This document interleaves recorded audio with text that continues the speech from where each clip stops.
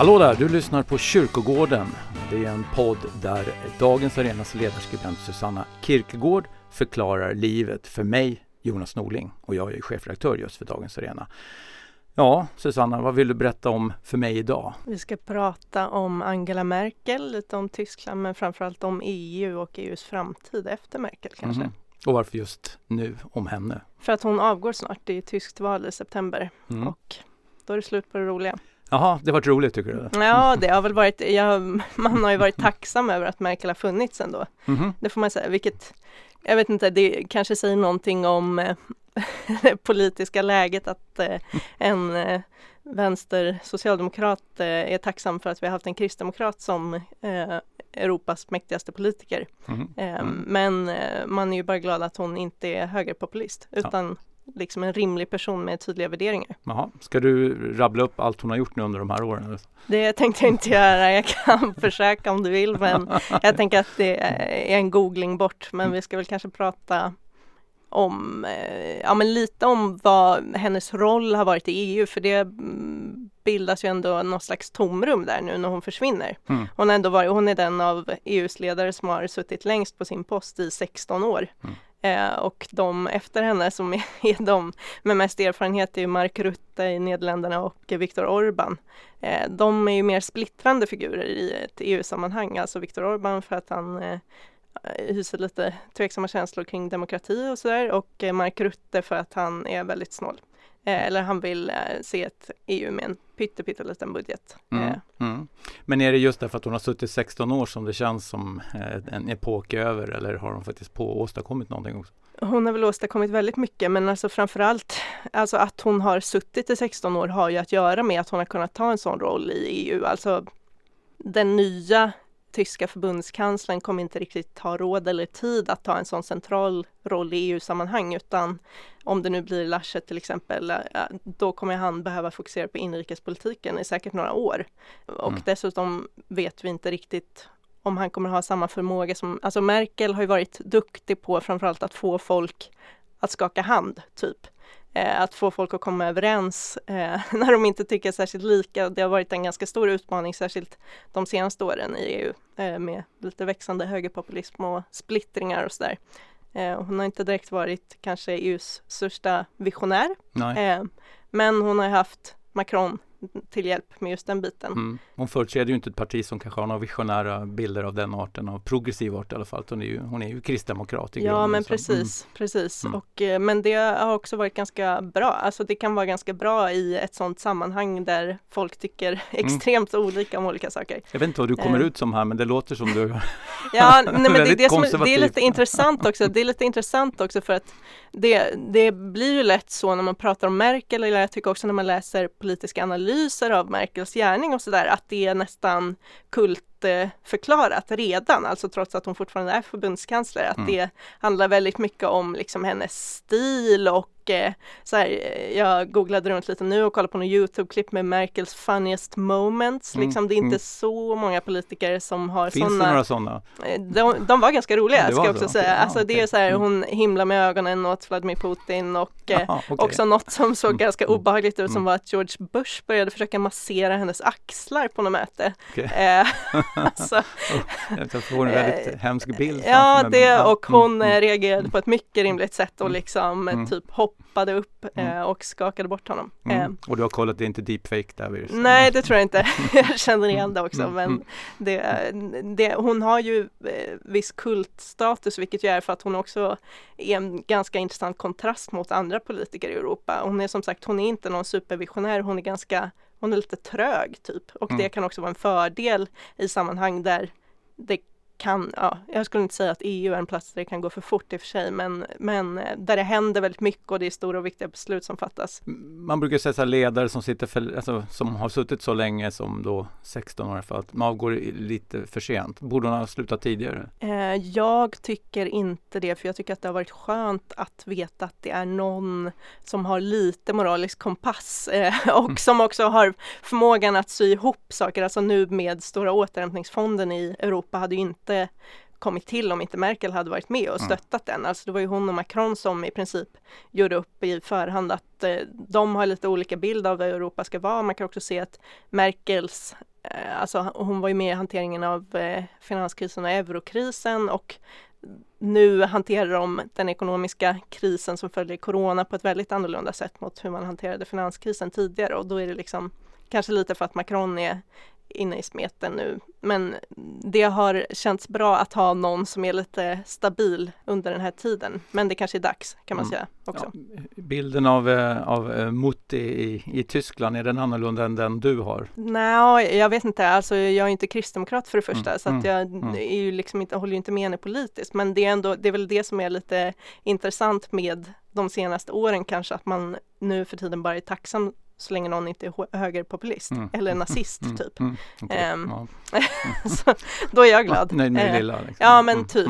Lite så. Men för hennes parti har väl ändå inte skördat superframgångar, utan det har ju också varit ett urholkande stöd och man har behövt breda koalitioner för att hålla ihop länge där i Tyskland. Och precis, och stackars Laschet råkade ju skratta lite på fel ställe här häromdagen på en presskonferens. Alltså det, i samband med översvämningarna. Precis, det men vi kanske kan återkomma till vad som ska hända efter Merkel.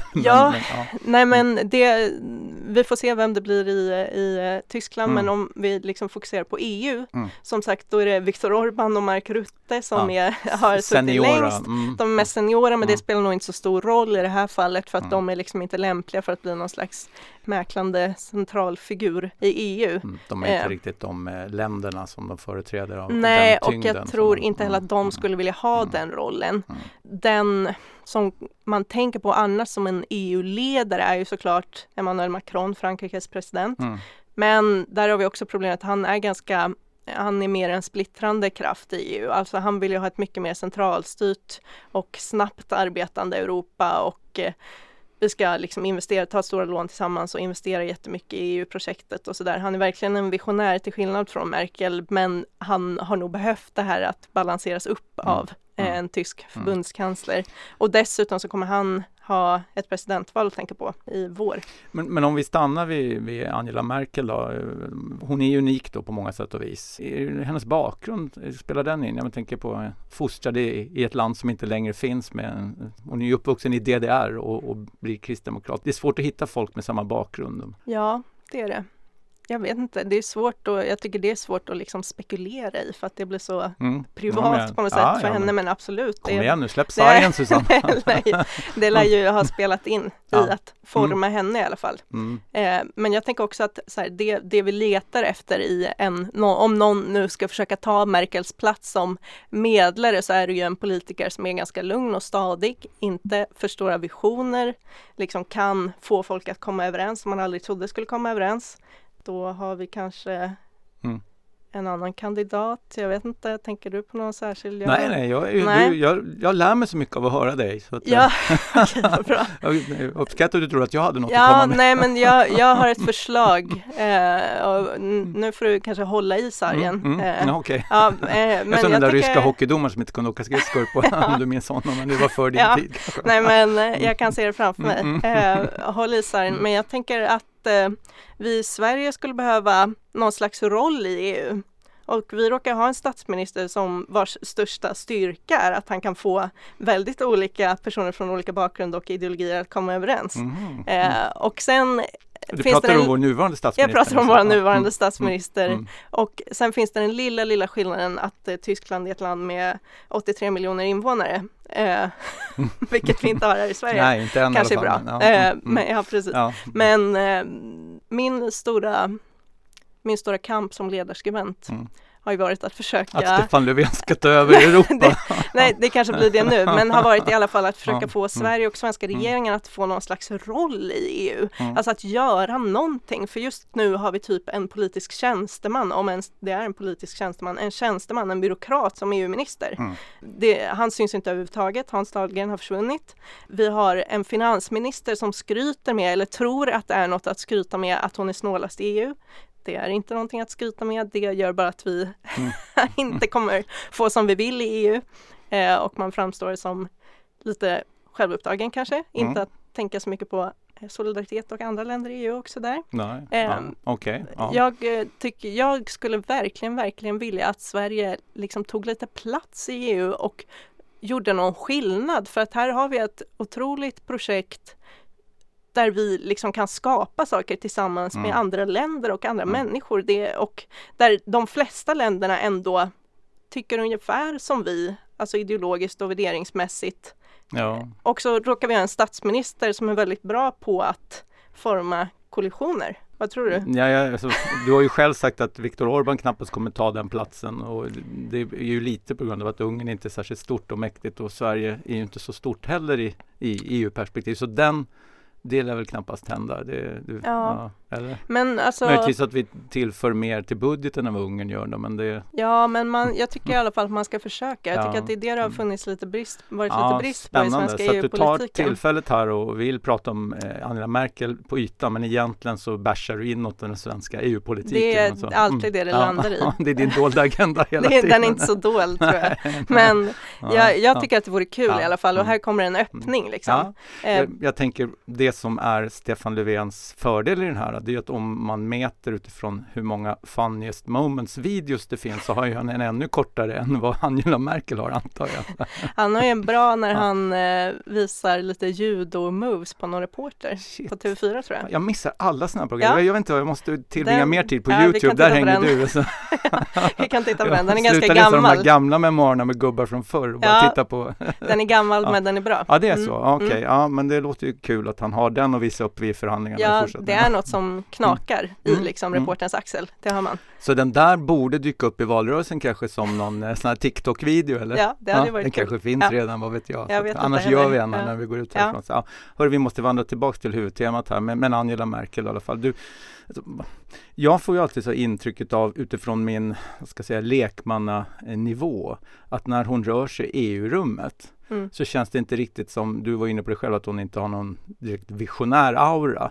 Att det nästan är som att hon är där för att hon måste. Det är hela tiden den, att jag kommer väl hit då. Apropå ha en vision med EU-politiken som du eftersträvar i svensk utrikespolitik. Jag känner inte riktigt att Angela Merkel har stått för någon vision. Det är mer bara, här kommer jag och torkar. Alltså det känns som att hon tryggt går och städar upp i köket när alla stökar till.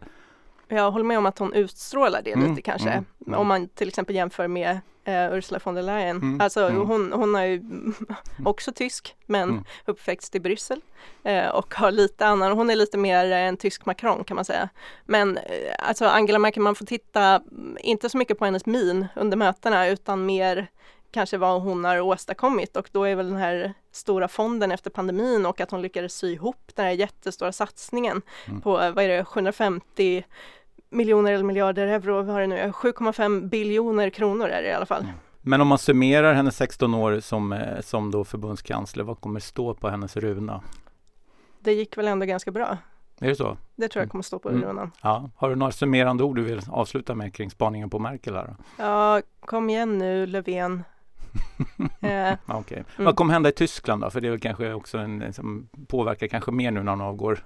Någon ska ta platsen där, och det som du var inne på, hennes efterträdare inom det egna partiet har ju ramlat i klaveret, men då har det även utmanare i det gröna partiet som har problem med skattefrågor och sist nu så gynnade det Socialdemokraterna, som bubblade upp lite i den senaste opinionsundersökningen, såg jag häromdagen. Men det är ju alltid ju små rörelser där. Jag tror att det man kan se är ju lite, jag vet inte, man ska inte jämföra så mycket med Sverige, men en trend är väl liksom att de nu börjar få 3 partier som är ungefär lika stora, alltså Kristdemokraterna, Socialdemokraterna och de gröna.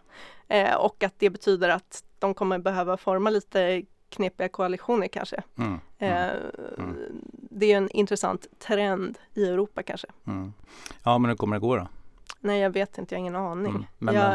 Det kommer inte gå så bra för EU kanske. Vi får se. Det beror också på hur det går i franska presidentvalet. Såklart. Men det kommer inte komma någon ny som ställer sig och ropar "Vi schaffen das"? Nej, det är väl, nu kan inte jag tyska, men jag tänker "Wir schaffen das nicht". Okej. Så det lutar väl mer åt det om man har sett hur han har uttalat sig nu. Okej.